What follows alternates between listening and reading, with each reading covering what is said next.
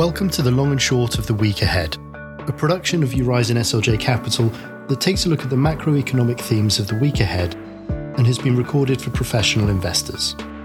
My name is Matt Jones, Head of Distribution for Eurizon SLJ Capital, and I'm joined by Neil Staines, Senior Portfolio Manager.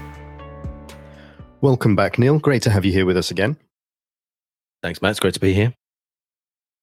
So as we look into the week ahead, and we certainly, at the end of this week, experiencing perhaps a little bit more market turmoil with new COVID variants on the rise, perhaps you could give us your thoughts on the outlook for the week ahead. Absolutely, yeah. Thanks, Matt. I mean, sadly, your news over recent days of a new variant has brought COVID back to the forefront of markets. Now, while there's little known about the new African variant, is clearly of significant importance to the global economy, the travel and connectivity, and potentially even on trade.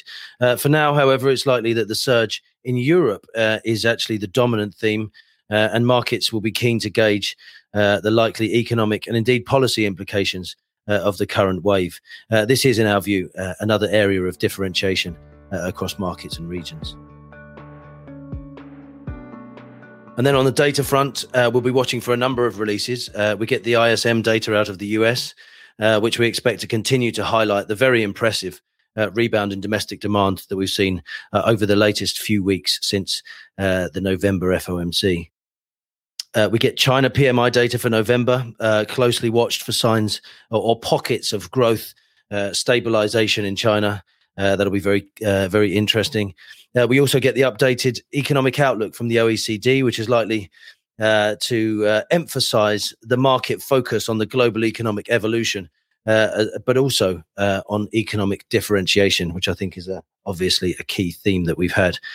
And lastly, next week brings an OPEC ministers meeting. Now, following on from the US-led concerted strategic reserve release, where India, the US, Japan, the UK, and even China released some of their strategic reserve in order to try to weigh on the oil price.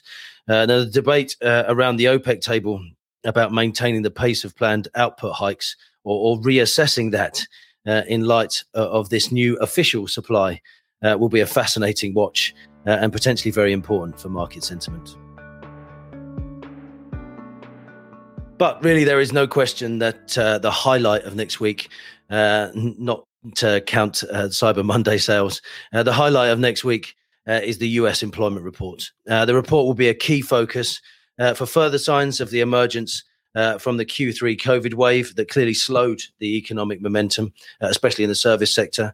It'll be closely watched for the recovery of the labour market and thus implications for consumer demand and economic growth. And perhaps most acutely, from a financial market perspective, the pace of the labour market recovery will be seen as a gauge of progress towards full employment and thus the Fed's reaction function. And that's really where the emphasis of markets' focus will come. Is there an increased prospect of a taper acceleration and even bringing rate hikes closer? Now, last week's claims data got to the lowest level since 1969. At just 199,000. There are signs of a clear reacceleration or improvement post the disappointing Q3 data that's likely related to the COVID wave.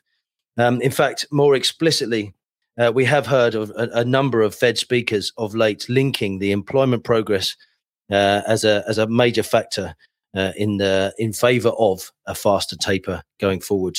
And earlier rate hikes thereafter. There'll also be some focus on the average hourly earnings and any indication of inflation feeding into wage gains. But really, the payroll will be the big event for next week. Thank you, Neil. A fascinating week ahead and all eyes on the end of next week. In the meantime, we have the weekend. Perhaps not a lot really going on when it comes to sport. I think we've been spoiled a little bit of late. But in lieu of some sporting action, what are you going to be up to? Yeah, absolutely. Thanks, Matt. I mean, you're right. It's a very frugal weekend this weekend. No international rugby. Formula One gets a week off after Lewis narrowed the gap to just 8 points at the past 2 Grand Prix. So I think fascinating there. We do have some football to mention. Certainly a bit of a continuation of the baptism of fire, if you will, for the new Manchester United manager as they face Chelsea this weekend, and also Manchester City versus West Ham. One of the big games of the weekend, obviously. There are a couple of other fixtures that pit top of the table against bottom of the table, so perhaps some upsets on the cards there. But overall, really, we're sandwiched in between Black Friday and Cyber Monday. So if we're not glued to the sporting screens this weekend, then perhaps we're glued to those for potential bargains. And if you're feeling like getting in the festive mood, I'm sure there are plenty of ice skating and Christmas markets around, and why not try the Christmas lights at Kew Gardens? Fantastic. Some great ideas there. I look forward to catching up on Monday and hearing all about it. But in the meantime, thank you for joining us once again, and we look forward to catching up with you again next time. It's a pleasure. Thanks very much, Matt. Further insights are available on our website, horizonSLJcapital.com/insights.